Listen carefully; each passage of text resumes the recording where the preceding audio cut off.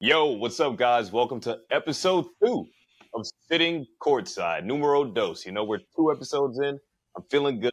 I'm feeling great. And I'm just ready to rock. How are you, Dante?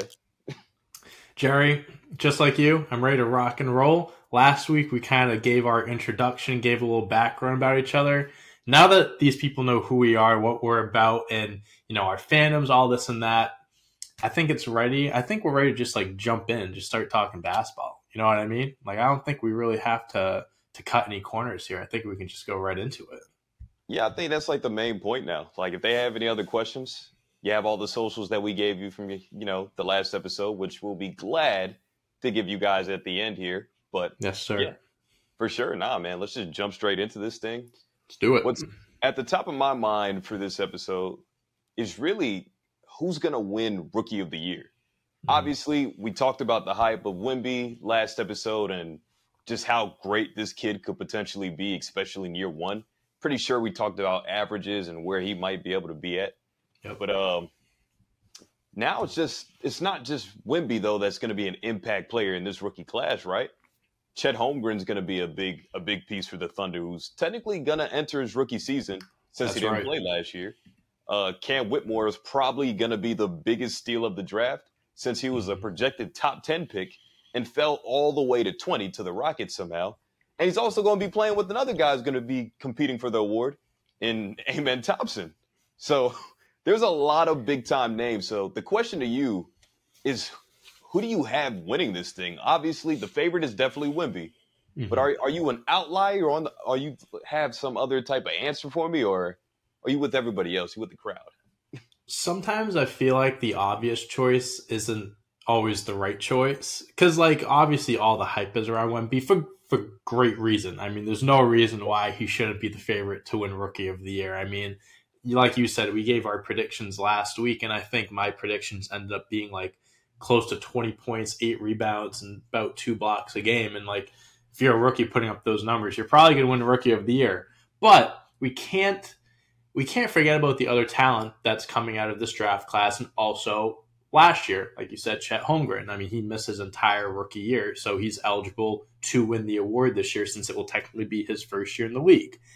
I I think the easy answer here is yes, Wembanyama is going to win Rookie of the Year, but I would like to kind of go over these rookies that you mentioned and kind of give a fair case to them winning it because just as good of like we gave all these reasons why Wemby's going to win it. There's just as many good reasons for these other guys as well. I mean, Chet Holmgren, I think he's the clear number two behind Wembanyama in my opinion because I'm curious to hear what your thoughts on him are because when he got drafted last year behind behind Paulo, he was a unicorn coming out of college. You know what I mean? Like everyone's talking about this like super tall, lanky kid that could run the floor, has handles, can, shoot, do all these things. And we weren't able to see that.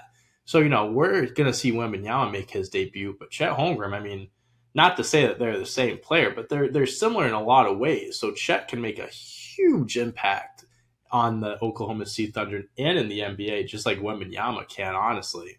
And Right. even the Thompson twins, I mean, they're both like I think they're both very NBA ready considering they played in overtime elite.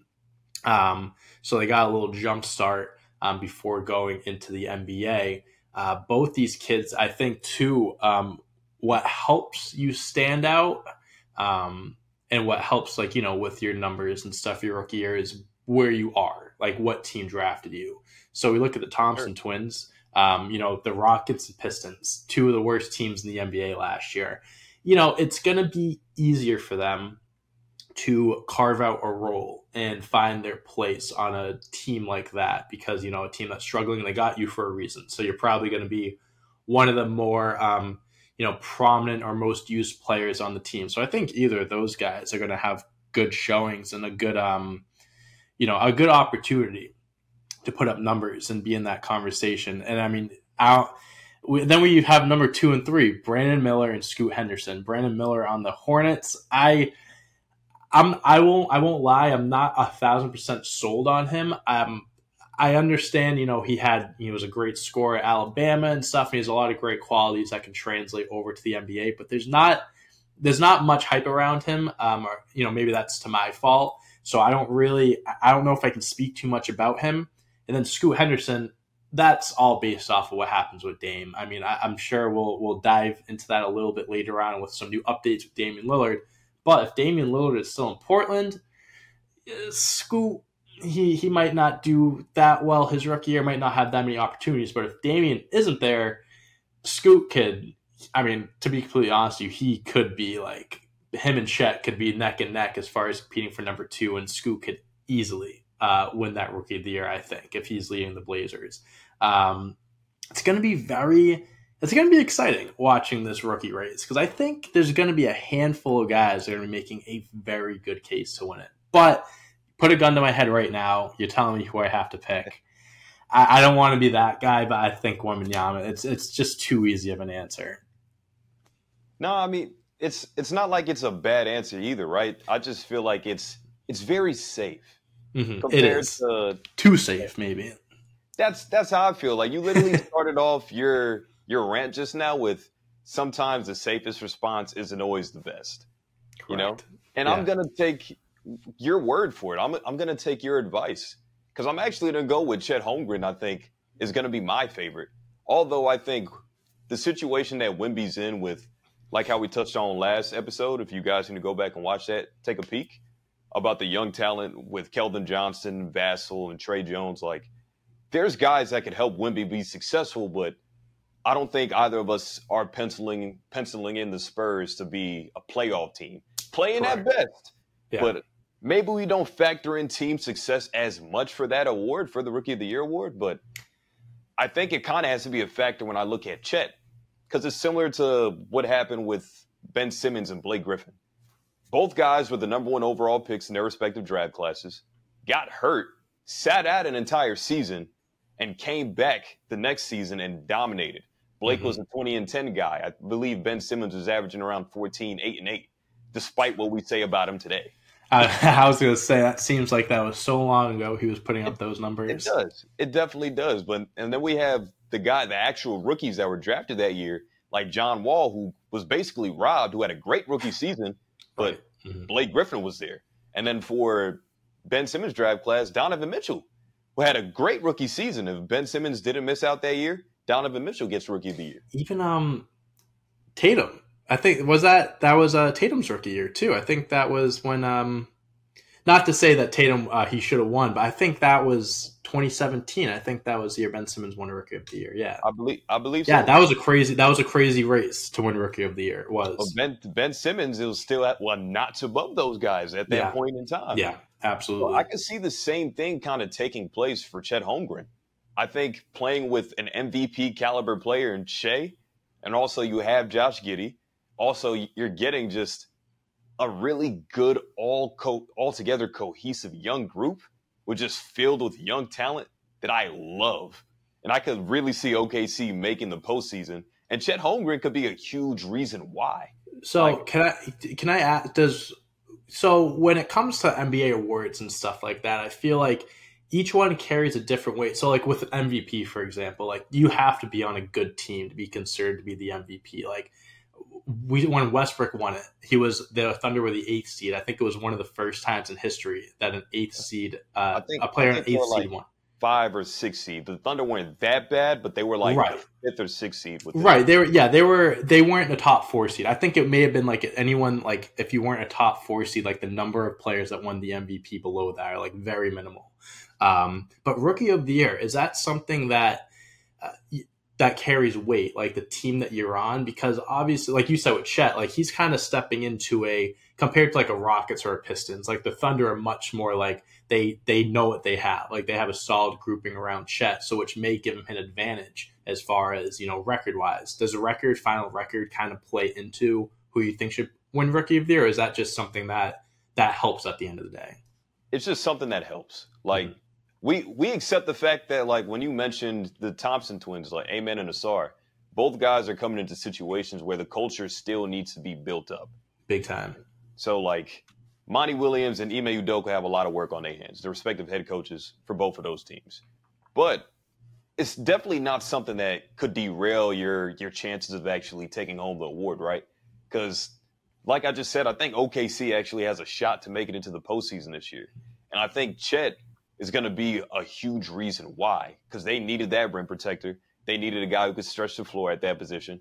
No disrespect to Robinson Earl and the rest of those bigs in OKC, but Chet should be a starter from day one. Yeah, absolutely. He's a guy that can no average debate. around 15, maybe 8 to 9 rebounds and 2 to 3 blocks. Like similar to Wembanyama. Similar to what? Almost exactly. identical. I think your stat line for what you had for Wembanyama last week was just very close to what you said for Chet right there. Those two in my head are going to be neck and neck for the award all season. And also, we're going to be checking the rookie ladder just to see who outdid who each week. Right. And except the fact that I think the team success from the Thunder is going to be better than what we're going to see from the Spurs. Because I think the only thing that the Spurs have going for them that's better than OKC is the coach. Because, Greg Popovich is a fucking legend. So enough said about that. I think he's going to be coached better, and the mentors around him, and Tim Duncan and David Robinson and all that. It's going to be great. We didn't even mention that last week. We didn't even mention the fact that they're already having him go out to dinner with these legends, Parker, Ginobili, and all this stuff. Like that goes so far. But what I would say, even though that's awesome for Wemby, Chet got to sit out an entire season to sit on the bench, either take notes, still got to work out a little bit, very light workouts. Obviously, it was a Liz Frank injury with his foot. Couldn't do much, but getting to sit on an NBA bench for your rookie season, we hear it all the time whenever guys get hurt. Like Julius Randle broke his leg his rookie season, had to just sit and watch the whole time. Like the other two names I mentioned with Ben Simmons and Blake. It happens all the time where we see guys and rookies, young players in general, just take notes and understand like, oh, this is what I'm going to be getting myself into whenever I'm actually use that. That's an advantage, honestly. And that's really my main reason too. Like the fact he's already sat on an NBA bench for an entire season, and that I just feel like there might be a big fire underneath the kid that's like, damn, I hope people didn't forget about me because now I'm about to show him something, which he did in the Summer League. So that's why I'm excited. He did look good in Summer League. Yeah, that's why I'm super excited about where Chet's going to be at. But for the rest of the rookies that you mentioned, I got to show some love to my guy, Brandon Miller, man. Like, since, I covered the team. Like, that's fair. Like, I know what you said, that maybe you're just not all up to speed on him and you're not really buying in the hype. Mm-hmm. Trust me, nobody on social media is. Especially after. That's what I'm saying. I feel like going into the draft, like you had a guy, obviously the twins, Wemby, Scoot, and I feel like Brandon Miller, for a guy that went second overall, just was not getting second overall pick hype around him. It's like this. I mean, he did make more headlines and put more pressure on himself by calling Paul George his GOAT. He did do that. Yes. So maybe that's also part of the reason why I'm being a little more critical. But the guy played all the games in Summer League he was available in that he didn't get pulled out for. Scoot got exited early. Amen, I believe, exited early as well. And he still averaged around 17 points, 4 rebounds. I wrote an article on this like a week ago, so it's fresh in my head. But he averaged around 17 points, 6 rebounds, and around like 3 turnovers a game for his Summer League play. Jason Tatum's stats were almost identical, and so were Paul George's. And obviously now PG and Tatum are 2 of the best two-way guys in the NBA, right? 100%, yeah. I could see the same type of track that Brandon Miller needs to follow be on that path, except something that neither of those guys had when they came into the league was a superstar level point guard. Like their first season.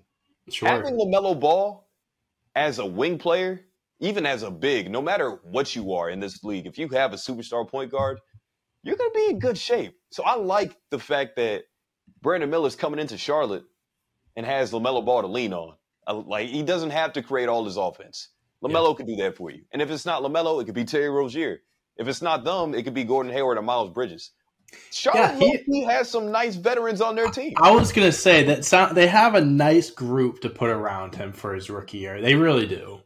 Yeah, like I'm actually looking forward this year to actually covering this team. Not that I have in the years past, but damn it, I knew that we were going to be pretty bad year after year. So now I have a lot more. I'm brimming with optimism for once. Okay. And, like, I feel good. since we're staying on, I have to ask you where where do you see the Hornets finishing next year? This is like we could save this conversation like the full breakdown predictions for another episode, but since we're here, I have to ask you if you're so optimistic, where do you think the Hornets are going to finish next year realistically? I mean, like you can say like they have potential to be a play-in team. Like what do you see for them next year? I actually do think they will be like a play-in team. Okay, think about it. Like we're going to get into this later in the show for one of the topics I have listed out, but the top teams out east, automatically is Boston, Milwaukee, Philadelphia. Right. Yeah, you have your given teams. Yeah, and New York maybe. Maybe you say New York's at 15. Sure.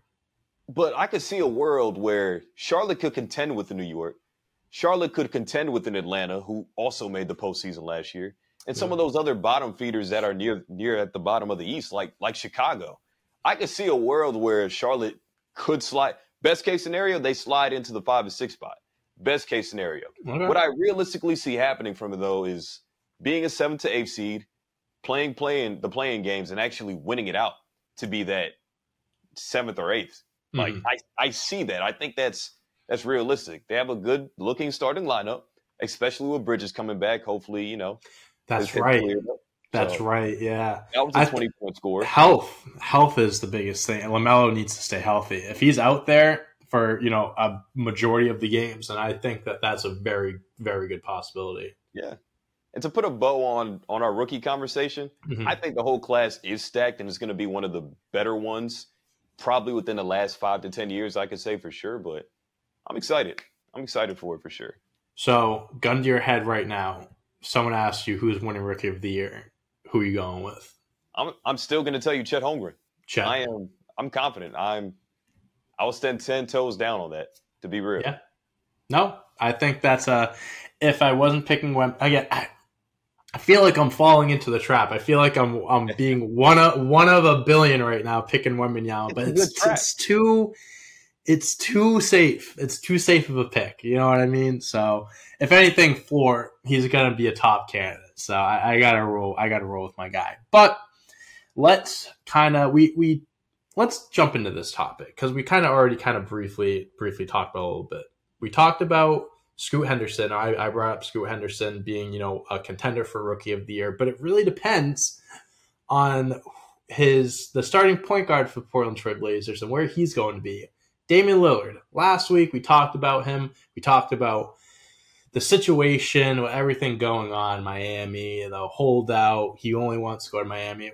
We talked a lot about that. Again, if you want to check that out, go watch episode 1 on YouTube, Spotify, Apple Music, wherever you listen to podcasts. Check that out. But we have some new developments since we talked last week about Damian Lillard, and it's the fact that the NBA sent out a memo to all 30 teams basically saying that don't listen to this whole Damian Lillard stuff. If he gets traded to you, he's going to report, he's going to do this and that. Basically just the NBA was pissed off that Damian Lillard and his camp were saying we're only going to Miami because we talked about this. I understand where Lillard's coming from. He was loyal to his franchise, his organization, wants to go somewhere he wants to go to, they should fulfill his wishes, whatever. But the NBA does not like that because it's a bad look. So that's the newest development there. Now, kind of going off of that, do you think this changes anything with what's going on with Lillard and the whole going to Miami? Does this really do anything? Because I personally don't think it does. Hell no. It doesn't do a damn thing. What is it? A slap on the wrist? Okay, what are they going to come out and say? Something again? What are they going to do? Fine him? Come on. At this point, I respect Adam Silver for trying to put his foot down and help everybody understand, more in particular Dame and his camp, that, hey, if another team makes a deal for you, you're going to show up and play. At the end of the day, you can't force another man to pick up a basketball and play for an organization he doesn't want to. Yeah, he's going to get fined. He could lose out on money, yada, yada, yada. But what team really wants to risk that? Knowing all that information that I have to waste assets on an asset that might not even suit up for me at any point in time. Yeah. It's pointless. Again, Adam Silver, respect the hell out of you, man. You're trying to put your foot down on this player empowerment shit, man. And I get that. Yeah. It's awesome that he tried to do this. But he wants to keep it fair. He wants to keep it fair, and I get it. But yeah, it's just cute, though. It ain't doing shit. It ain't gonna do shit. Absolutely not. And even then, there was another thing I saw today where it was like, if he doesn't get traded, he'd show up to camp, blah blah blah blah blah. But I'm not even looking at that. At this point, Miami, I think they're just waiting until the last minute to send something off, and it's going to come down to Portland just biting the bullet and just doing what they got to do to get everything cleared before the season starts. Because I think at the end of the day, he's still going to go to Miami. So it'll be just another little footnote in this whole saga that is Damian Lillard and the Portland Trailblazers at this point.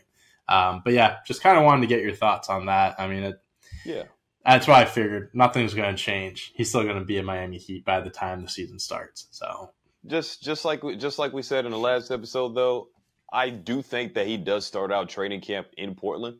Okay. Because I feel like they are going to drag their feet on the, like, Portland is the one that's holding it up at this point. Mm-hmm. So it might be a foregone conclusion in all of our minds, but they hold the ball. The ball's in their court right now. They don't have to do anything. They don't have to do a damn thing if they don't want. So we'll see how that unfolds. We still have. When does training camp start? I want to tell you around next month, like later in September, maybe early October. That's when it starts preseason games and stuff. So we got about a month and a half until training camp starts. So this whole saga is going to go on a little bit longer. Yep. Well, from one superstar point guard that's trying to figure it out, let's jump to another one who landed with a new team this offseason, in Chris Paul, which I'm kind of shocked that we didn't bring this up last week. I guess didn't. It just kind of like slid past us. I don't know how, but for those who don't know the situation by now, Chris Paul was traded to Washington initially by the Suns in exchange for Bradley Beal, super team out in Phoenix now. That's pretty shocked he didn't stay in Washington. Shocked. But yeah, obviously that's sarcasm coming out at us. But yeah. I am shocked that the Golden State Warriors made a trade for a guy who's been their rival for the last 6 to 7 years or so. Oh yeah. A guy that's had a lot of different battles with their franchise point guard and Steph Curry and really the rest of the Warriors. Draymond and CP are on record saying that they don't really like each other. Draymond literally came out after the trade and goes, "Listen, I've said stuff about him and I can't take it back. We're just teammates now. We're just teammates now." Dude, I'll tell you what, that may have been the most shocking move of the offseason. Obviously, when Chris Paul got traded to the Wizards, we figured he was going to get bought out. He was going to get traded somewhere else. But it was, there were a handful of teams that were, being thrown in the mix of where he could go. People were, wondering where he, could fit in. Obviously, he's 37, 38 years old at this point in his career. He definitely doesn't have many years left in the tank. And all of a sudden, the Golden State Warriors trade Jordan Poole in a first-round pick. Was it a first? I think it was a first-round pick, right? It was. They traded a pick as well. I believe so. And I don't know. I still don't know how I feel about it. I don't know. It should work because Chris Paul, I think, is the ultimate. I mean, I have an admiration for Chris Paul. I've had this debate many times. I don't know where you sit on this. I think Chris Paul is one of the best point guards of all time. I consider him a top 5 point guard just based off of floor general, just being able to lead a team and just being able to set an example and just, lead by example as well. I think Chris Paul is one of the best ever to pick up a basketball. So with that being said, I would think that him coming over to a team like Golden State, this, well-run organization that has obviously championship experience. He's going to a team with 3 guys that have 4 rings. You'd think that it would work, but at the same time, it's going to be interesting to see how they do it over there with lineups. So obviously, we don't know if he's going to be starting and come off the bench. We've kind of heard some stuff where Chris Paul is saying he's going to obviously work towards being a starter. but that's not a guarantee. And this would be the first time in his career that he'd be coming off the bench. How him and Steph would play next to each other. Obviously, if Chris Paul's starting, they have to run a bit small. Klay would be your 3 at that point. And then potentially Draymond, you could move him over to the 5 if you want to fill in that 4 with like a Kuminga or whoever. I don't know how I feel about the Warriors going into next season. I genuinely don't. Like, I just don't know how that team's going to mesh. I think if I had to pick a side, I think I'm leaning more towards they're going to be good and they're going to go back to being like, not the Warriors of the past, but like they're going to be good next year. But let me cut you off here then. Let me ask you this. Okay, question. No, please. Yeah. Do you think that he finishes out the season as a Warrior? Because I believe he'll be eligible to be traded again in January.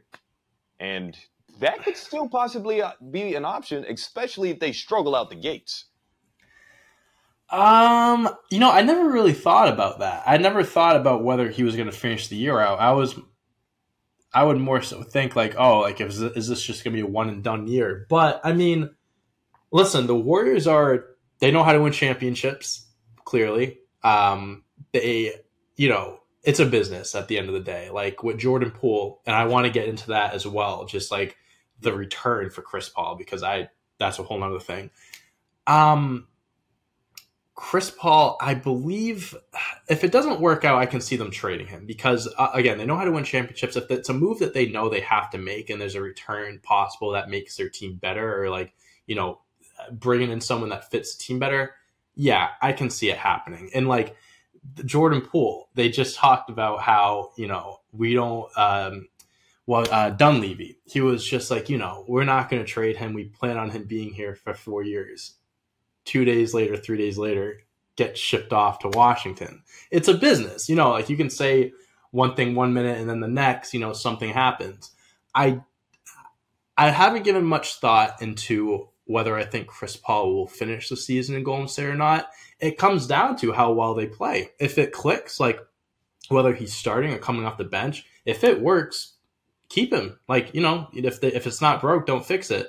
But if it's something where it clearly isn't working and this experiment just isn't it, the Warriors aren't in a position where Steph, Klay, and Draymond are older, right? I'm not saying that they're near the end, but because I think Steph can play, a handful more years, but they're at that point in their career where you're not trying to waste these years. So if an opportunity comes where you can get better by trading the guy that you just acquired, fuck it, pull the trigger.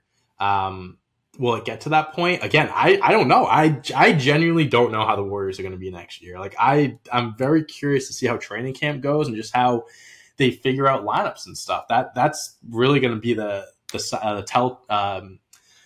telling sign for me of how the season's going to be. But I'd love to hear what you have to think because I genuinely don't know.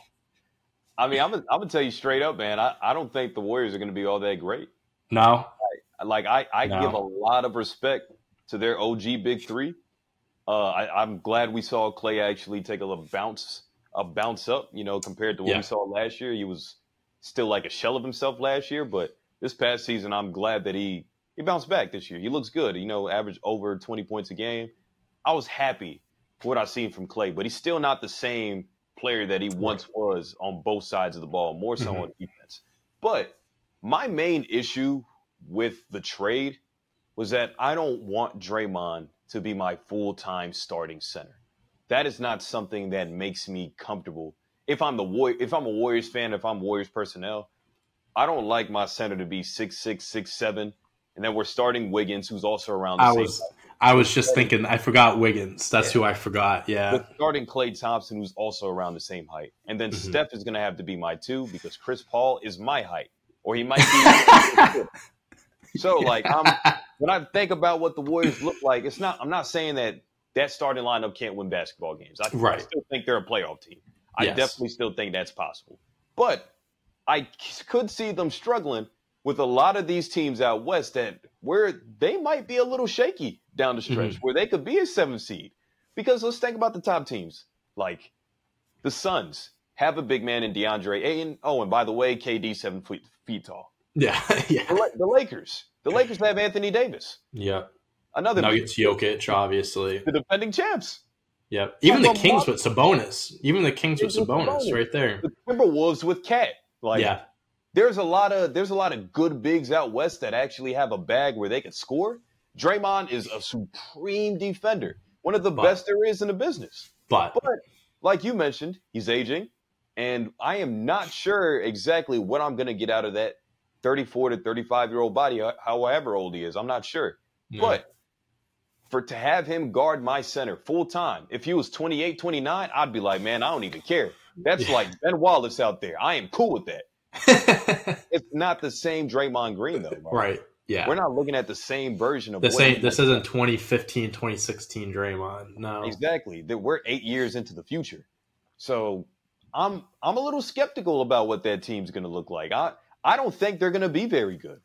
That's why, in my head, to answer the question that I asked earlier, I think they do move Chris Paul. And I think it'll be for a center or at least a bigger player or a shot blocker or a rim runner, somebody with size. Because without a 7-footer, especially in today's NBA, where you have 7-footers that could do it all. We talked about Wemby and Chet earlier. We talked about Cat. We ain't even mentioned Embiid. Like, the Warriors don't have anyone like that. No. They don't. There's literally not a player on their roster that is over 6'11". So if Chris Paul moves to the bench, the starting center, they still have Kevon Looney, right? He would be the starter, right? He would have to be.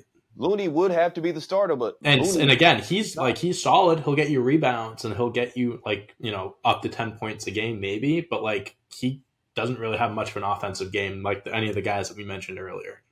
I'll say this: I think about the starting situation. I think Chris Paul starts, but I think it's going to be in a staggered situation where maybe he plays for 3 to 4 minutes, then you pull him out. So let the offense flow differently with Steph running the one again. And then when Steph comes out, you put CP back in before the end of the quarter. Like, in my head, that's what I'm seeing. That's what I see happening. And again, I think they'll be good enough to make it to the postseason, but I do not think they'll be good enough to compete for a title. This isn't a championship contending team in my head, right? So do you think, so you think they'll end up trading Chris Paul, trade deadline, whatever it may be. Yeah. Do you think they just would have been better off keeping Jordan Poole and trying to, gauge the interest on the trade market for him at that point to get a big man versus Chris Paul? Because now it's at least when you have Jordan Poole, it's you have an enticing young player that puts up 20 a game, on a contract 4-year deal, so you have him locked up, compared to a 38-year-old on a 1-year deal. It's I feel like you can get a lot more for the first guy than the aging guy over here, So, and that just kind of goes with the trade in general. I'm still kind of I get it. Obviously there was beef between him and Draymond, which definitely wasn't reconcilable. They never got over that. So I guess it came down to, they picked Draymond over Jordan Poole. For sure. Even then, I think the Warriors kind of I don't want to say got fleeced, because that's kind of they really got screwed, but I think they definitely made a trade that, at least in the long term, hurts them. Because you also gave up a pick, and I know that's down the line, but still, just the fact that you had to throw that in to get a guy that might not even last the full season, I don't know, man. I really don't. It's an interesting situation because, not that I'm trying to bash, the point guard. He does make all the teams he's been on in his career. Love Chris Paul. Like I said, I love him. Yeah. But I don't know this team. I don't know. It's because Chris Paul, throughout the stints of his career, he's played with pretty good pick and roll big men. Tyson Chandler in New Orleans, David West at one point. Yeah. You get to Houston, you get Clint Capella. You get to Phoenix, you get DeAndre Ayton. And even when he was in LA, he had DeAndre Jordan and Blake Griffin too. He's played with a lot of pretty talented offensive bigs. He doesn't have that right now. Even when he was in OKC, at least he had Steven Adams, who wasn't bad around the rim. It's a tricky situation, but to answer your question, I think Mike Dunleavy made this trade really for the future. I know we talked about they don't have a lot of years left. They can't afford to waste time. Mm-hmm. But trading Jordan Poole takes off that 4-year, $128 million deal off their It does do that, yeah. Mm-hmm. To where they could play the field for the 2024 free agency, which I don't know how much money they'll have in stock after they gave Draymond $100 million. They still have to extend Clay, and obviously Steph makes over 200.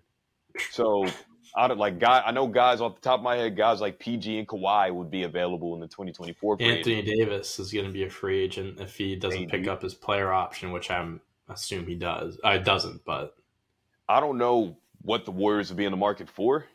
I think they definitely had to move Jordan Poole ASAP though, because I don't want to kill the kid. I don't want to, but you got punched at the top of the season and you held a grudge like a diva all year long.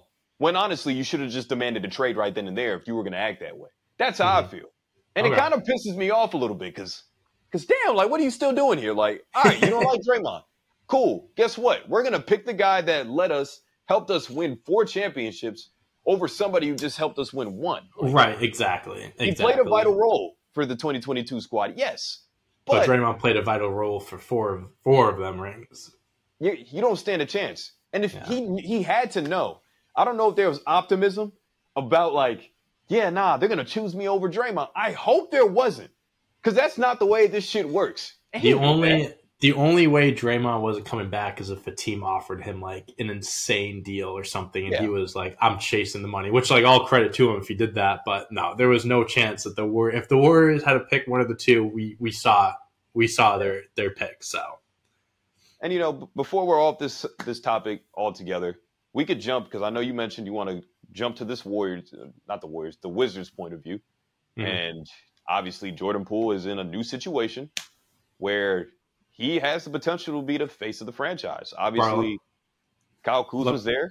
Bilal Koulibaly's also there, the recent draft pick. So I think Jordan Poole's going to put up some numbers next year, dude. He put up off the bench. He was putting up 20 a game. Now he's going to have a starting role on a team where they're very young. They're 100% rebuilding in the sense. I think Kuzma going to have great years. I can see Jordan Poole having an all-star level year, to be completely honest with you. I think he can put up all-star level numbers. I'm not saying he'll be an all-star, but I think he'll be in that, in the same sentence of the lower tier all-stars that make the roster. But you know what? I wholeheartedly agree with you. I mean, from a touches standpoint, even when he averaged 20 in Golden State with the second unit, they still staggered him a lot when he was playing with Steph and he was still playing with Clay. Mm-hmm. Now it's a situation where you have Tyus Jones, who's an excellent point guard, who I love. So you have your true point guard, you have your 2, you have your 3 or 4, whatever Kuzma plays. I like what could happen for Jordan Poole from an individual standpoint. I could see him averaging around 28 to 30 a game. No, I didn't want to throw numbers out there because I was thinking he could put up at least 25, 26 a game is where I was kind of thinking. He absolutely could. This podcast is personality driven. This is our opinion, bro. These are our takes, bro. Come on. Jordan Poole MVP next year. Come on. Okay. Kidding. Sarcasm. All NBA first team, baby. All NBA first team, baby. Yeah. I do see a world though where the Wizards will be a bad team, but hey, they're kind of fun to watch. They'll be a fun team. Yeah, I'm sure. You got 2 young guys that you're going to have there for the next 3-4 years that are under contract for the next 3-4 years. You got something to build around. Obviously, they're not going to be great. They're going to have a shit ton of second-round picks over the next few years because of Bradley Beal and Kristaps, I guess. So good luck to them. But it'll be fun to see. It'll be fun to see those 2 guys do well next year. It's like the Sam Presti plan, you flip your stars to try to get an abundance of first-round picks. Except they just got seconds instead of first. Hey, that's the only difference. Maybe you land a Draymond. Maybe you land a Nikola. A Jokic, a Draymond, a Manu. Hey, you could put together a Hall of Fame team with those second-round picks. You never know. You really never know. But good fucking luck, because I doubt it. Yeah, no, I'm not counting on it. I'm not counting on it either, but all power to them. But we're talking about the Wizards being one of the worst teams in the Eastern Conference. Let's talk about who we think are going to be the best teams in their respective conferences next year. So we kind of brushed upon it earlier with the East. We can get started with the East, kind of giving who we believe are going to be the top 3 seeds in that conference. If you want to start, you can. If you want me to start, I don't mind. But I think we're gonna have similar answers. I mean, for sure, off the top for the East, I'm pretty sure I can speak for the both of us and say that Boston and Milwaukee are the top. They're interchangeable with 1 and 2. I'll say this, and this, like I said last week, I try to separate my bias from the Celtics. I try to keep it, as I try to keep my mind like NBA focused, not Celtics focused. I think Milwaukee is still the favorite to be the number 1 seed in the Eastern Conference. Listen, as long as they got Giannis and as long as they have that core group, Drew Holiday, Chris Middleton, who they just re-signed, Brook Lopez, they just re-signed. I mean, they're going to have a new head coach. They fired Budenholzer, which I still don't know if that really meant anything. I don't know if they had to do that, but regardless, it's fair. I understand why they did it, but I don't know how this new coaching situation is going to change anything, but that's to be seen. But as long as they have those core guys, like I mentioned, they're still going to be a 1-2 seed. It doesn't matter who the coach is. They're going to still be a top team. As much as I love the Celtics, I still don't think that they don't have anyone better than Giannis. As long as they have the best player, I'm putting them ahead of the Celtics. Yeah. Nah, I mean, hey, you pretty much said my spiel for me. Other than the Budenholzer thing, because I'm gonna tell you. So what do you think about that? You think that was a good move, them firing him? Yeah. I wasn't a big fan. I've never been a big fan of Budenholzer personally. Mm-hmm. Even other than his Atlanta days when he first got his head coaching gig, I was like, oh, cool. He churned out 4 All-Stars on one roster. That's awesome. That's dope. But when he got to Milwaukee, he was a coach that didn't know how to make adjustments. And that's what bit them in the ass some games, especially down the stretch of last year's playoffs run and the one before that. Budenholzer is not a big adjustments guy. And I mean, see it. When Giannis comes out and makes comments about his coaching and defensive stuff, it's not a good look. And when your star player is saying that, because if your star player starts to have doubts and you start seeing it like that, you got to get the coach out of there, because if you have to pick one or the other, they ain't picking Giannis. So, and in terms of the new coach, Adrian Griffin, man, hey, that's a former NBA player. Any former NBA player that's coaching a team is good with me. I love to see it. Where was he before? He was the assistant. Was he in Toronto? Toronto. Gotcha. Under Nick Nurse. Nick Nurse. So I'm cool with it. But for the third team, to round out my top 3 Eastern teams, obviously our top 2 is the same. The third team is where it gets kind of interesting. Yeah, I agree. I don't know for sure if James Harden wants out of Philadelphia. And if he didn't, I would say off the top of my head, I got the Sixers. Mm-hmm. But I think I have to try to show some respect to Miami, because obviously what they did, but it's not like they made any major free agency waves yet. If they happen to get Dame, then I would have gave them that distinction. But 100%. Currently, right now, today, on August 2nd, it's hard for me to say Miami and Philly, because that can be totally different by the time training camp rolls around. But for the sake of time, I'm going to say Philadelphia for the sake of time, hoping that Daryl Morey and the guys will be able to figure it out with James Harden, because James Harden led the league in assists last year while averaging 21 points. And no matter what people want to say about Joel Embiid's MVP, a Mickey Mouse MVP I'm seeing now, the dude still averaged 33 points a game with 10 rebounds and over 50% shooting. Come on. Kiss my ass. That Mickey Mouse MVP to who? That's ridiculous. He deserved the MVP. To anyone watching this, just know that we both believe that was not a Mickey Mouse MVP. That's ridiculous. The third team, I'm with you. Sixers is if Harden was still there, I think that's an easy pick, because your assist leader with the scoring leader, scoring leader MVP, obviously, it's hard to pass up on that duo. But there's a lot of question marks around that team. Same thing with Miami Heat. I want to give them that respect, but I don't think they made any major moves. They haven't done anything to really make them better so far. So with that being said, I think I really want to see I really want to see the Cleveland Cavaliers do well next season. I really like what they have going on over there. I love their mix of star talent like Donovan Mitchell, but also young talent with Darius Garland and Evan Mobley. I think Darius Garland's really stepping into his own and becoming a very good point guard in this league. I think he's going to have I think he should have a very good season next year. He averaged 22 and 8 last season. I think he can. There's still a lot of room for him to grow. I think he's going to make another big jump.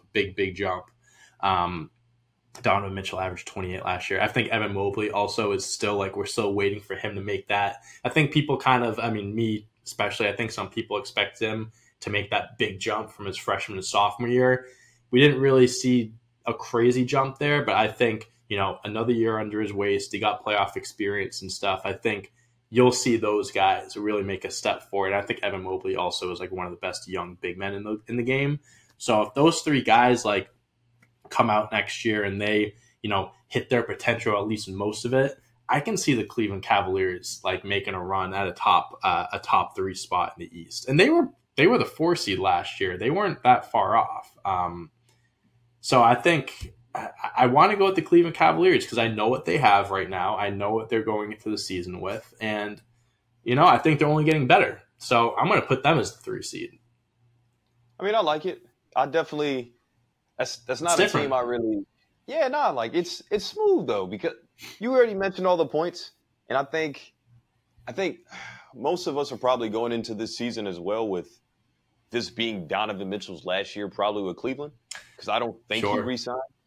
So, I mean, it could be a matter of, hey, Cleveland needs to play great, maybe in order to wow your big-time free agent that's about to hit the market to stay. Mm-hmm.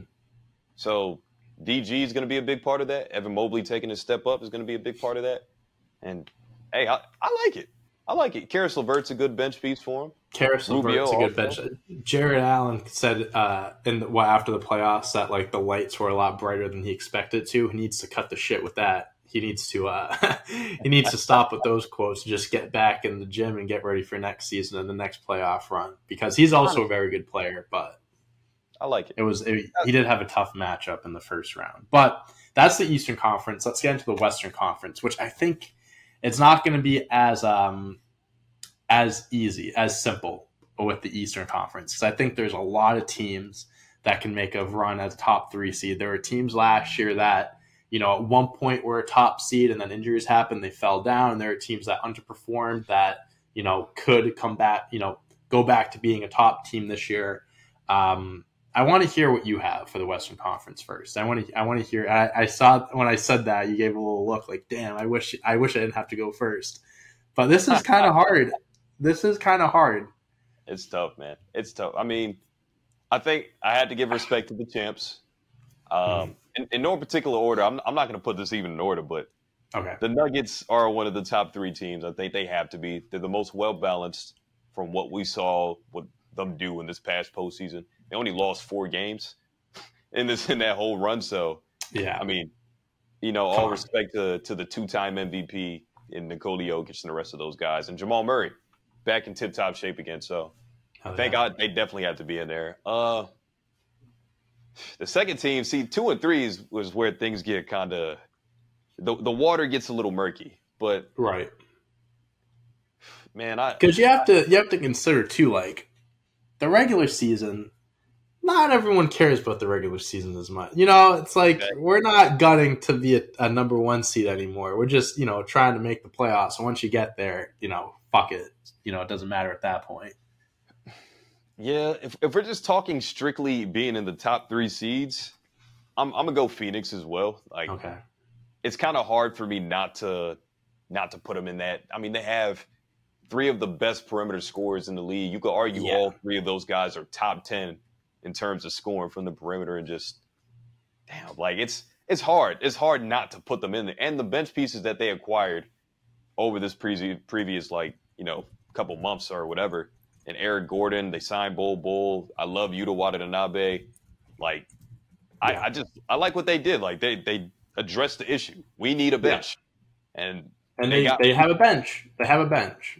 Definitely, they got pieces. And the third spot is that's where it gets really hard because the Lakers played really well down the stretch of the postseason, obviously. Yeah. Made it to the Western Conference Finals, got swept by the eventual champs.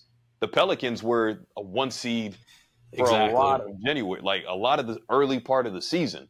And then Zion gets hurt. So can I really depend on his injury? Sacramento, they were lighting the beam all year. They were the 3rd seed last year, too. Yep. And then, of course, a team like Memphis, they're going to be 25 games without John Morant, but they have Marcus Smart and D Rose, like we mentioned last episode, that could pretty much carry the ship. But, man, even the Clippers, every single year, they're a team that you think is a favorite coming out of the West, but health. A lot of these teams comes down to health. Yeah, that's the tough part. You showed your Bostonian side.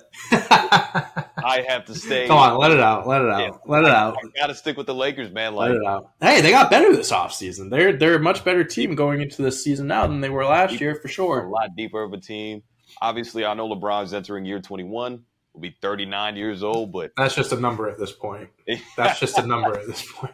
I think it could be year 30. It could be year 30, and people wouldn't be looking at it differently. So as long as AD, I need to see AD kind of seize control of the team here and become that undisputed number one option. And LeBron could definitely still do it at times, but I need to see a more assertive AD. I don't want to rely on a 39-year-old. He shouldn't be our best player. He shouldn't. He shouldn't be. But sometimes that's how it works. Yeah. Okay. I respect that, because I think that's a very it's not like an outlandish pick where it's like no one thinks that they're going to be good next year. It's like, no, but they're going to be top 3. No, there's a very, very good chance. If Anthony Davis stays healthy, he's the biggest X factor, honestly. Obviously LeBron needs to be LeBron, but AD needs to be there. So from my top 3 teams, I'm with you on Denver. I would be stupid to not include them there.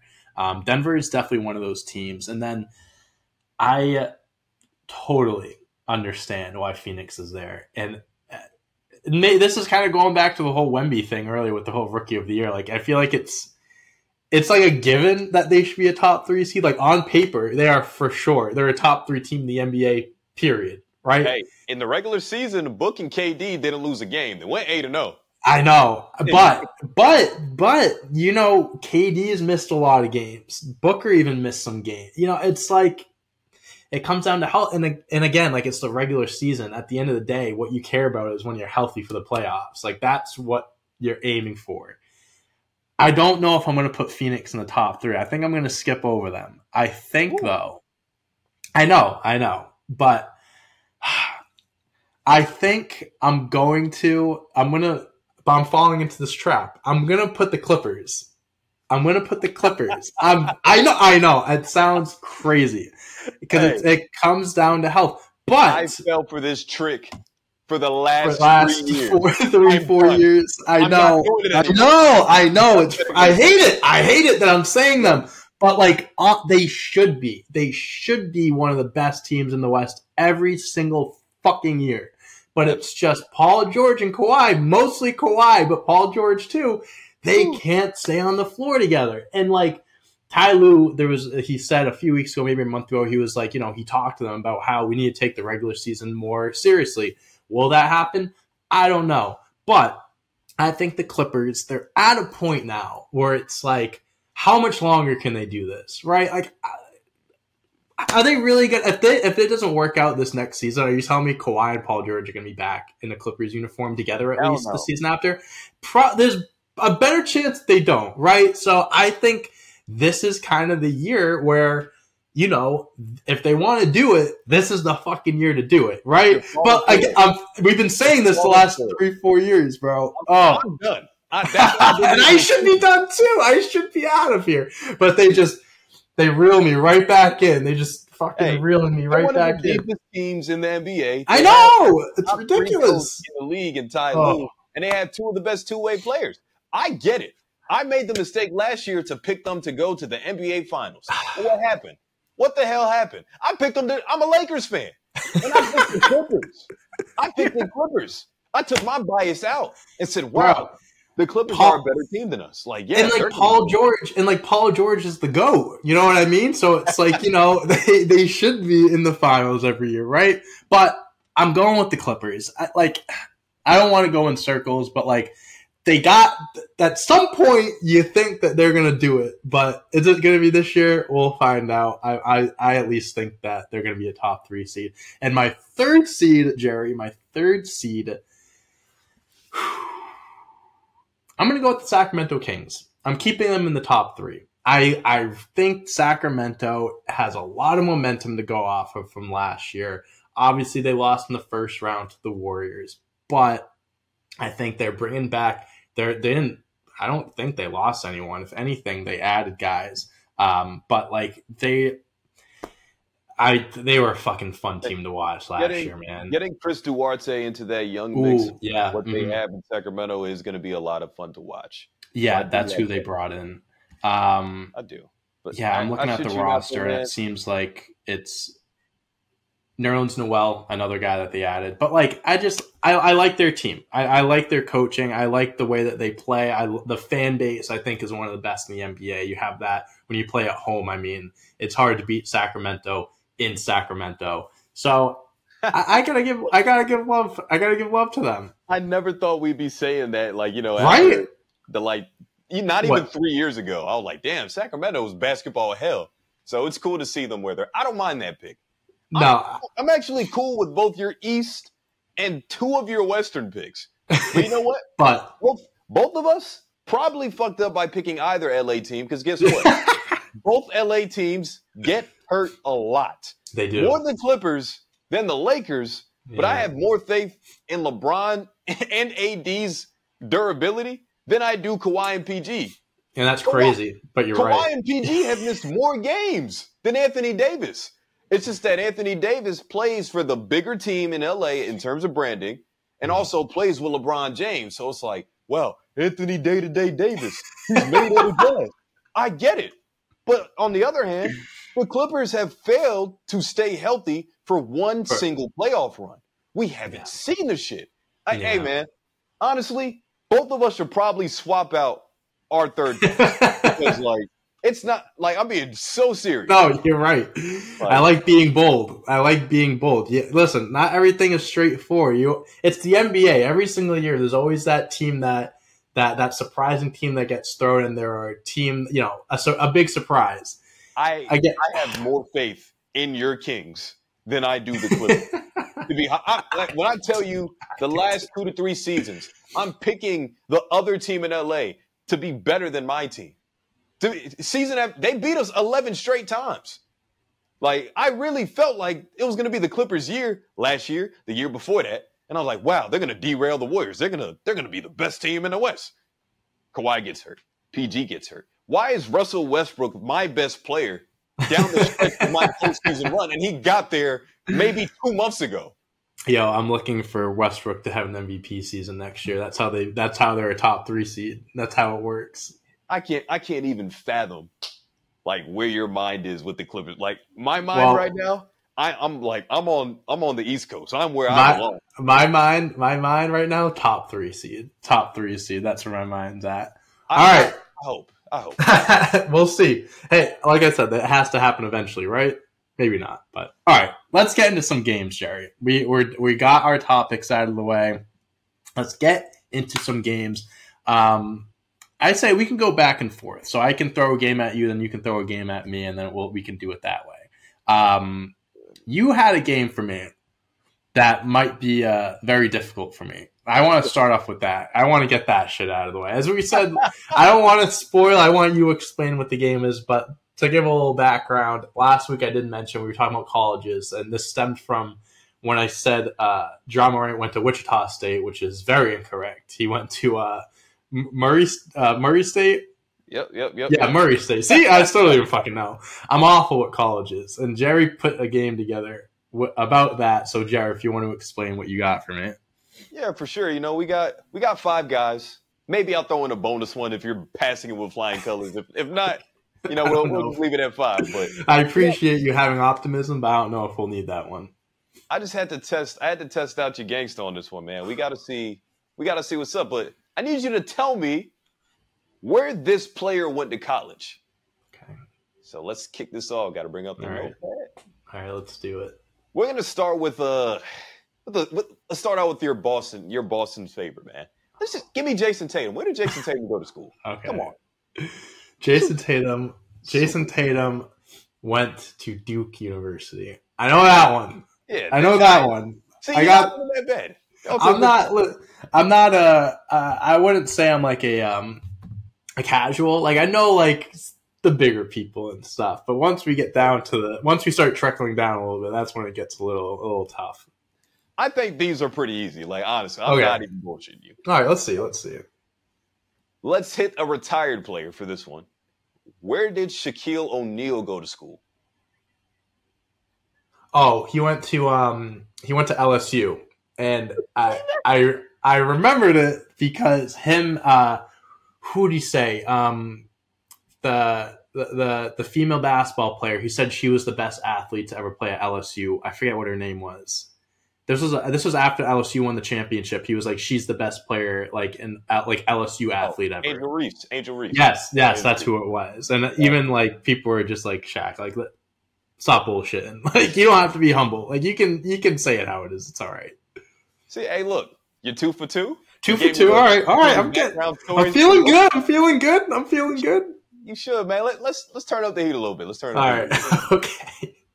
Where did SGA go to college? I know he went to a big college. It's an easy. Yeah, he went to he was coached by he went to Kentucky, right? Calipari coached him. That's right. Hell yeah! I remember. I could think of him in the blue and white, but I was like, I don't think it was Duke. I think it was Kentucky. All right, let's go. 3 for 3, baby. Come on. All right. You're good, man. Then we're gonna do like a part 2 of this game. You're gonna be giving me like second round picks or something like that, like international players or some shit. Hey, well, we got 2 more. All right, and they're both like they're moderate. They're moderately hard. They're not that bad, but okay. Where did Danny Green go? Oh, Jesus Christ. Let's hit the role players, baby. Okay. Danny Green, huh? Whew, he's been in the league a little bit. Where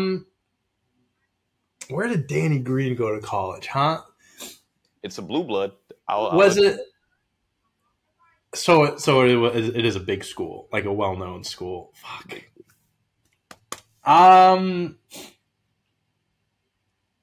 See, what'd you say? It's a blue blood school? It's a blue blood. If you know your college hoops, you know exactly what that means. I was going to ask you, what the fuck does that mean? I was like, is that a school that wears blue? Is that what it means? I'll tell you this. You don't have to. There's a handful of schools that are considered blue bloods. It's probably like 5 or 6 of them that are considered blue bloods. Okay. And I don't think I'm gonna pull this one out. I'm just gonna go with I feel like I've heard of this at some point in time, but I'm gonna go Villanova. I don't think that's right though. Oh, no, it's not. Hey, it's not a terrible guess. It's on the East Coast. You just gotta go a little further down south. I'll give you one more guess. Come on, you got it. Went down south. Okay. Okay, so if you went down south, I'm thinking like a forest school or something like that. Not that south, a little up more. Oh, did he go to Tennessee? Oh, damn it, no. Fuck. I thought I had something there. I don't know why. No, he went to UNC Chapel Hill. Oh, fucking North Carolina, of course. Oh, I can literally like picture it now. Fuck. Yeah. All right, first one wrong. Okay, that's fine. We got one more. You're gonna finish over 500 either way. Okay, so I'll take it. I'll absolutely take that. For the last one, let's jump to a player who just drug his team to the finals, literally, in Jimmy Butler.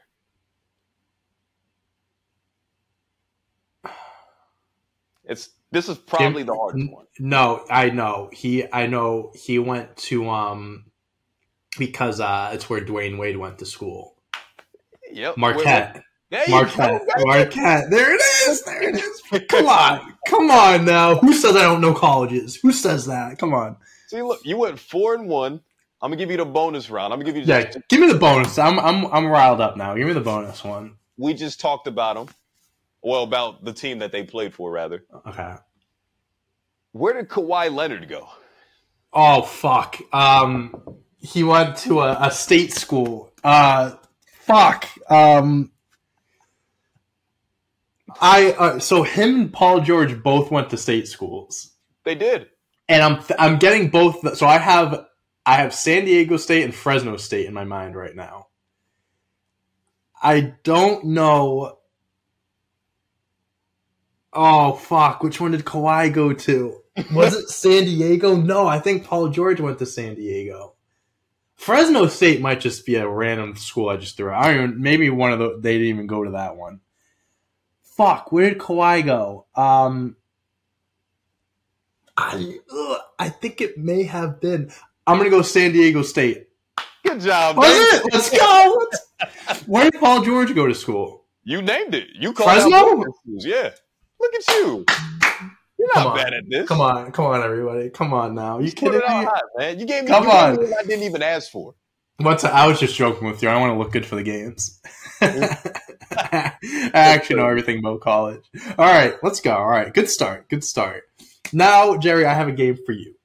This isn't a game where you have to have some knowledge about like statistics, nothing like that. This is just an opinion-based game, but I'm going to have you blind rank these NBA legends. So basically how this is going to go, you may have seen these on social media. I have 5 players. I'm going to give you one player at a time, and I want you to blindly rank where they would go 1 to 5 and see like if you put together a solid 1 to 5. You know, it can be hard to get these looking real good. So let's see what you do here, Jerry.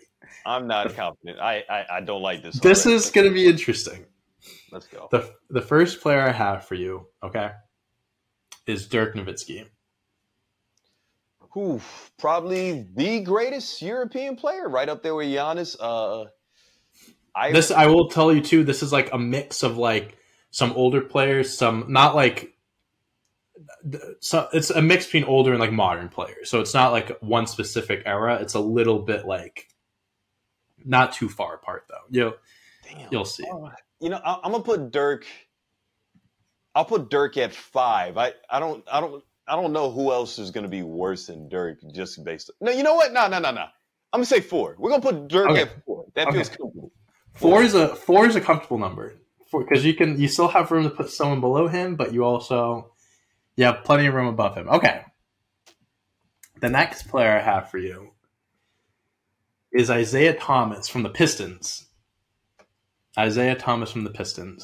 Man, hey, what you will learn the more you talk about hoops with me that I love IT, the original IT. Mm-hmm. I'm actually going to put him at 3. I do think he is a notch above Dirk. I'm going to put him at 3. Okay. No, it's solid. The next player I have for you is Elgin Baylor, Lakers legend, one of the highest point per game scorers ever. Damn. It's such an odd mix of names already. yeah. See, now you got, oh, man.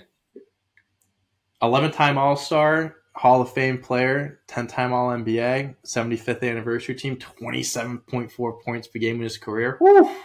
See, I might have put, I would have put him ahead of Dirk if I had known he'd be on this list. But can you put him ahead of IT?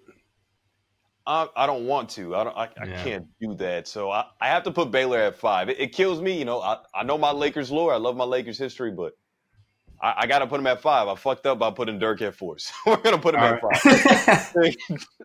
It's all good. We got 2 players left, Jerry, all right? These 2 are more modern players here. And the first one I'm going to give you is Dwayne Wade. Arguably one of a top 3 shooting guard of all time. He definitely is. I really am. I hate who's going to be after him. I'm going to say he's 1. I'm going to go 1. Okay.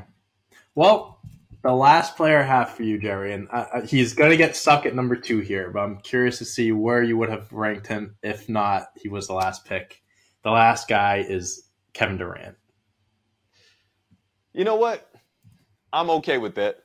Mm-hmm. Like, I think KD, in terms of talent, is a better player than D-Wade, but we're talking about career, like, from a standpoint of, like, what they've done for the league and stuff. D-Wade in 06 with Shaq winning that title was huge, kind of carrying that Miami culture on his back, and pretty much a lifer. You know, it was money issues that got him out of Miami, but I'm cool with KD at 2. I think 2's a comfortable spot. A lot of people disagree with that. I get it. I think you could interchange him and Wade, but if you're talking about terms of career and not talent, I'm cool. I'm cool with those 2 being where they're at. Okay. So you're 1 to 5, Jerry. We have at number 1, Dwayne Wade, 2, Kevin Durant, 3, Isaiah Thomas, 4, Dirk, 5, Elgin. How would you, if you could go back and rearrange that, how would you do that? I'm definitely swapping Dirk and Baylor. I'd put Dirk at 5. I had him there. You did. You said that at first. You did say that at first. Playing games like this, you just don't know I didn't know if you were going to shit on me or not. And you didn't really shit on me that bad. You're like, you're turtle-headed on me. You gave me a number 1 and not a number 2. Like, sure. Like, whatever. Well, I think you did very well there, Jerry, all considering. That could be very tough. So now, what's the other game you have for me? Let's get it. I call this game by the decade. And we got 2 different categories for this one. So it's kind of like 2 games in one. Okay. And by the decade, I'm not going to go too crazy. I don't want to bore you with who did what from the 50s to the 80s. We're not going to do that. Okay. But we're going to hit the 90s through the 2020s. Okay. So we're going to start with who scored the most points in each decade from the 90s to the 2020s. Can you name those 4 guys? Okay. Well, I mean, the 90s, that was Jordan era. So, like, I'll stop you right there. Michael Jordan didn't have the most points in the 90s. He didn't. Okay. It's actually somebody that's above him on the all-time scoring list. Oh, fuck. Yeah, it's Karl Malone then.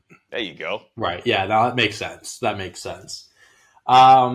so 2000s now? On to the 2000s. We're talking about all-time scorers. Kobe Bryant. You had Shaq, but he was kind of more early 2000s. LeBron he came in 03, 04. Kevin Durant didn't come in until 06, 07, 07. So I think I'm going to go with Kobe. 2 for 2, baby. Let's roll. Okay. I was like, I feel like that could be a trick one. I feel like Kobe was the easy answer there, but okay. 2010s. Well, now we're getting into, like, this is when the NBA started to change a little bit. This is when, like, offense really started to go crazy, like shooting and stuff. Because LeBron, you have Kevin Durant. I don't think it's him, but, even Steph Curry started going crazy, when it was, like, 2013. I would not overthink this one. Yeah, I think I'm just going to go LeBron on this one. Ding, ding, ding. Yeah, okay. Fun fact, Steph and DeMar DeRozan have around the same amount of dude, I saw a graphic about that the other day, actually, dude. Shout out to DeMar DeRozan. I fucking love that dude. He's a bucket. And then 2020s, I need scores. Top score in the 2020s. Okay. Well, it's a fun one. Because we got started. 3 years under our belt. Like, I'm gonna try. I'm thinking outside the box here. You got guys like Giannis. You got Tatum. You have Trae Young, even Luka, Embiid. There's a ton. Shit, even no, maybe not Donovan Mitchell. I was gonna say even you might be able to give him some love. Since 2020, huh? That was the year when Tatum started popping off. That's when he was averaging like mid low 20s, and then he really started going. But I don't know. I feel like I'm missing someone too. Harden wasn't. No, he at that point he wasn't scoring a ton. Oh, you said this was a fun one, so I feel like this is. I'm surprised you didn't name. I haven't named him yet. You have named him, Oh, but okay. your thought process on it, I'm surprised you didn't name this other person that I'm thinking of. Because, you have to think about it from a standpoint. You mentioned Tatum, yes, but it was like a slow buildup where he just finally averaged his first 30-point season this year. So I'll let you know right now, it's not Jason Tatum. Yeah, I wasn't. Yeah, I was definitely leaning more. There's two guys I'm honestly torn between. I think I'm gonna go Luka. You're a good guesser. Let's go. Because I feel like when the 2020 started, he was already like his career averages of 27 points per game for his career already. Like he's already putting up crazy ass numbers. All right, the other guy I was thinking of was Trae Young because I know he's had some. I mean, he had a 30-point per game season, not last year, the year before, I think. So, damn. All right, good shit. Yeah, that was good. Hey, you know what? We'll make this one even quicker so we can get through this last game that I have. Okay. It's still, again, guess this stat by the decade, but this time, who had more assists? And instead of going from the 90s, we can start it in the 2000s to now. Okay. 2000s, you had guys like Kidd, you had Steve Nash, you had I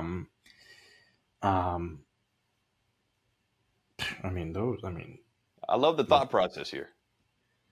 I think I'm trying to think of guys like Chris Paul, I guess, but like Nash and Kidd were coming out of the 2000s. They were already ready to go. I think. Oh wait, who's higher on the all-time list? Actually, I can't tell you that. No, I know you can't. No, I know because I think that would be the giveaway. I think I gotta go with I'm gonna go with Steve Nash. Oh no! No, fuck.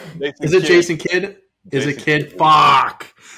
Damn, I was like, once I thought of those two, I'm like, I'm not even gonna think of anyone else because it's got to be one of those guys. Okay, 2000s, 2010s, excuse me, 2010. Now you got Chris Paul, you got LeBron, but I don't think it's not him.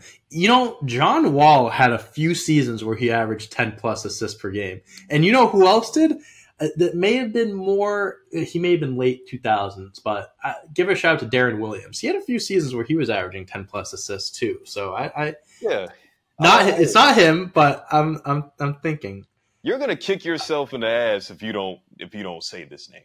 I'm just gonna put it out there. You are going to hate yourself. You will have problems sleeping at night if you do not guess this name. Ooh, okay. I think I'm gonna go. It's 2010s, Dante. In the 2010s, baby. I'm gonna go with Chris Paul. No. Who am I not? Who did I forget? Hold on. This guy won an MVP, Dante. Oh fuck! Is it Westbrook? Wow. Yes, it's Westbrook. Oh my god! I didn't even think of him, bro. Oh my gosh. Yeah, that's right. I'm thinking of all these guys that had 10 plus assists per game seasons, and I forgot. Oh my god! I just want you to think of a snarling Russell Westbrook. He averaged a triple double. What, 4 straight seasons? Fuck. Yeah. This is the flop of the podcast, right? Oh, that's a tough one, bro. Oh, that's tough. Damn. All right. We're gonna get the last one here wrong for the 2020s. This one I didn't have as much faith. Oh god. 2020s. You mentioned this guy's name. I think I already kind of know. Is it Trae Young? There you go. Okay. Fuck! I could have swept this whole thing. Oh my! I fucked up, dude. Jason Kidd, Steve Nash. I mixed those two up. I picked the wrong one, and I didn't even mention Westbrook. The reason I cut off the 90s because I felt like the 90s was too much of a gimme. That's Stockton. That's easy. Yeah. And I want to give a little shout out because we started with the 90s for scoring. I want to give a shout out to Alex English, the leading scorer of the 1980s, bro. Yeah. That guy was a fucking bucket, dude. No one ever talks about Alex English, dude. See, I didn't think you know that, so I just... No, dude, that's the one I'd be we're gonna start in the 90s. I'm like, fuck, I wish I could have started with the 80s. That's like one of those like weird fun facts that like you just have to know. Like everyone think like 80s Jordan, Bird, whatever, but like English, bro, he was nice. Nice. You know what? I have the other decade stats wrapped up in the vote. We can go next week with it. We'll save those for next week. All right. Do you have another game for me? Or no, that's it. We're gonna. I got one more for you. This is more of a statistical one, and this is more recent. So it's not something you have to dig deep into the archives, okay? This is more fresh on your mind. So we're going to do a top 10 list of the leading scorers from last season, but not points per game. This is just points scored in total. So I want you to give me the top 10. Like if you give me a player, I'll tell you where that player ranks on this list, but I want you to try to fill out the top 10 list. All right. Off the rip, I'm going to say Joel Embiid. He was number 2. Number 2, I'm going to say Jason Tatum. That's number 1 right there. I kind of figured those two were like neck and neck. Embiid missed a couple of games. That's why it wasn't higher. If Embiid played like 2 more games, he probably would have been number 1. Yeah.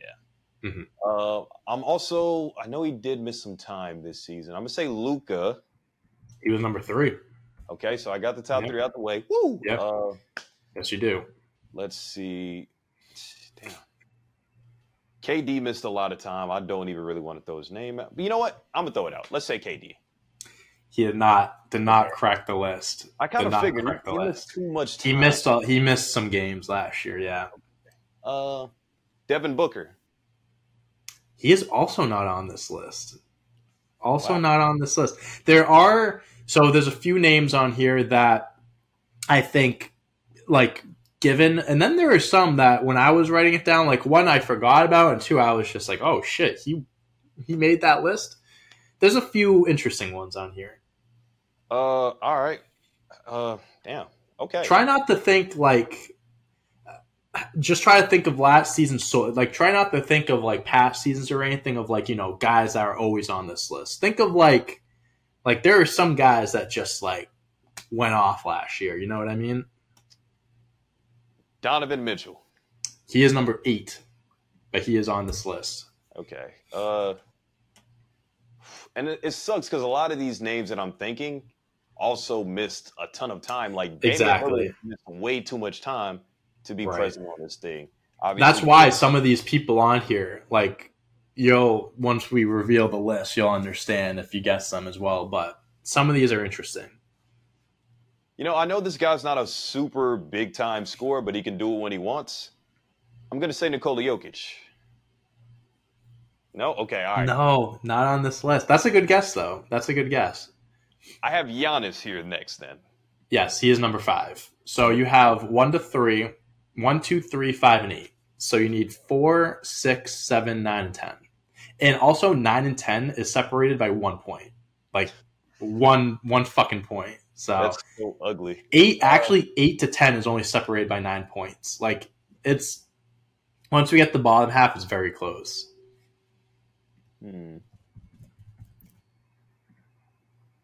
Damn, this is pretty tough. I'll tell you this too. The guy that's number 10, he averaged 24.8 points per game, and I'm pretty sure that's the lowest out of all of them. 24. So just kind of give you an idea of the points per game. 20, damn. That's not even... Actually, the lowest was 24. So the lowest was 24.6, and he isn't last on this list. Damn. Okay. Yeah, this is a tough one, but... Well, let me throw out another 30-point scorer in SGA. He's number 4. Okay, like he's number 4. I don't know why I didn't mention that sooner. Okay. So now you have the top 5. You need 6, 7, 9, and 10. 6, 7, 9, and 10. Damn. One guy we've talked about a good amount over the last 20 minutes or so. Oh shit, Steph Curry. No. Okay. No, he's not on this list. No, Steph. We talked about 20 minutes. We talk about for 20 minutes. Especially in your last game, he got mentioned a few times. Trae Young? Yes, number 9. Okay, Trae Young's 9. So 6, 7, and 10. Trae Young did have a down season this year, so I wasn't sure. Yeah, I didn't think he was. I did not expect him to be top 10 either. I'm not quite sure what Tatum's counterpart averaged in Jaylen Brown. Maybe 10, that 10 spot? I'm shocked that he didn't make this list. He averaged like 23 something, didn't he? I feel So what's crazy is 6 and 10 each average a little bit under 25, and number 7 averaged just slightly above 25. Jaylen Brown averaged like 26, 27. He averaged like more points per game than these guys, but I think this just comes down to think of who was healthiest last season, who played more. Damn, there's so many guys. There's one guy. I have one. One guess that's outside the box. Okay. And I don't know how much time he missed. I know he missed some games. I'm gonna say Anthony Edwards though. He's number 6. Okay, boom. Number 6, yes. That was a very interesting one too. So you have 7 and 10. One of these guys, like last season was like, he's always been like decent, but like last year was like, oh shit, like he had a fucking very good season. I think he was a top 10, like finished top 10 MVP race. And then number 10, he plays with someone that's also a bucket getter, but I guess he scored more points than him last year. So I don't know if this guy finished top 10 in the MVP voting. Well, I'm about to throw out there. This might be wrong, but I know he did score a bunch of points in the clutch to earn himself the clutch player of the year in De'Aaron Fox. No. Solid one down. No. I think he did average close to 25 points per game last year, though. Yeah, I just know he was definitely leading the charge there.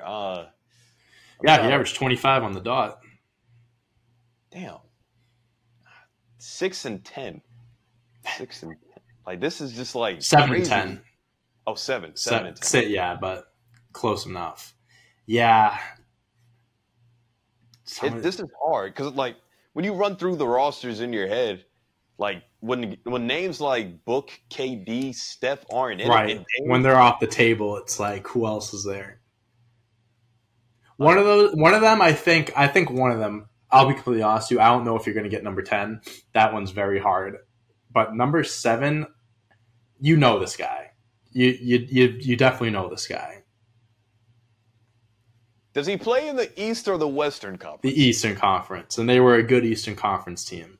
A good Eastern Conference team. Let's run through that. Like a good Eastern Conference team.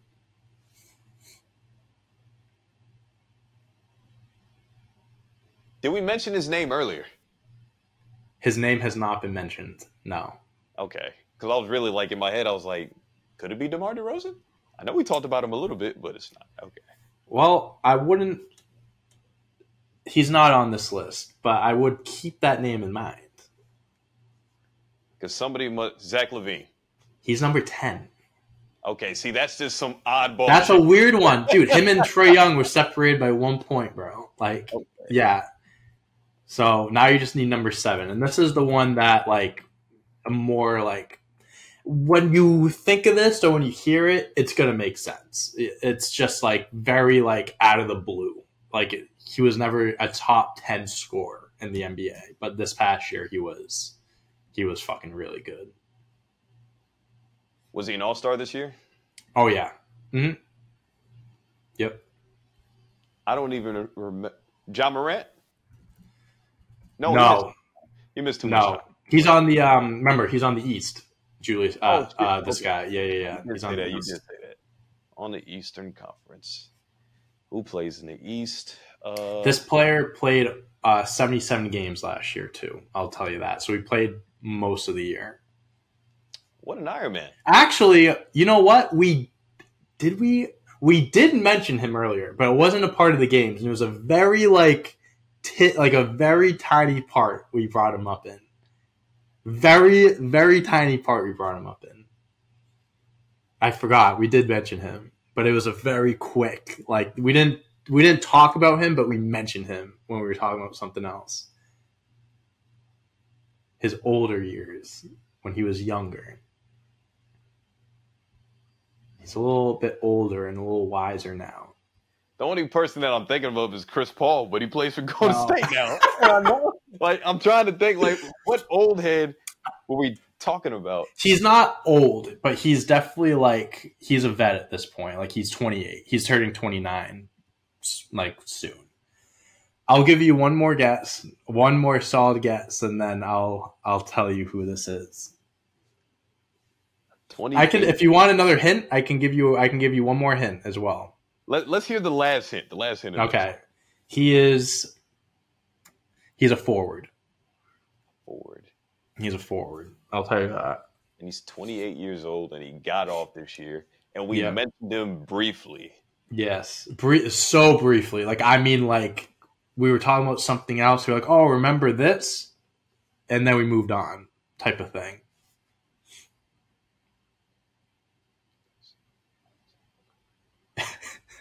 You're gonna be I think you're gonna be upset.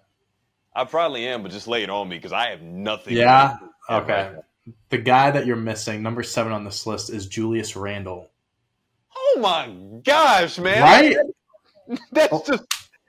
But you know what? I guess I spent a lot of time shitting on New York. Like, I spent a shit ton of time. I like to see them be good because I'm from that like, you know, up north. Area and stuff, but damn, Julius Randle just pissed me off. Then he had a shitty 3-point shooting contest, and I don't like that he settles for threes all the time, like he's a knockdown shooter. Yeah, but I mean, shout out to Julius, man. My bad, I should have got that. He averaged 25 and 10 last year, but he did shoot poorly from 3, only like 34% from 3. Definitely doesn't need to settle on those shots. I really should have been able to guess that. That's a tough one. Yeah, so it's like you have Anthony Edwards. I mean, I get Anthony Edwards, but that's like, you know, first time being on a list like this. Randall, Zach LaVine. I mean, come on. Like you said. Edwards didn't really seem that hard to me. I felt like he was a bucket last year, but the LaVine, I would have chose DeRozan over LaVine because I felt like LaVine missed out on a lot more games. LaVine only missed 5 games last year, surprisingly. Yeah, when I checked, I was like, I didn't think he played that much, but he did. Oh, he did. So... Hey, you got most of them. You got 9 out of 10 of them. So there's nothing to be ashamed of, Jerry. I'm still kind of mad. It's all right. I'm still pissed about Westbrook, so we both have something to be mad about. But that's what we got for games. I think that's what we got for an episode today, Jerry. I think that's all we got. Yeah, I'm out of things on the agenda.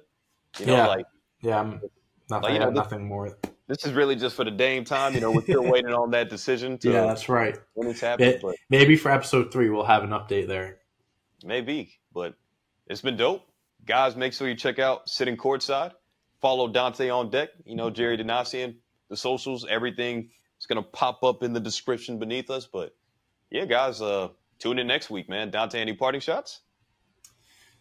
We'll see you next week. Maybe Damian Lillard's a Heat. Maybe he's not, but we'll find out.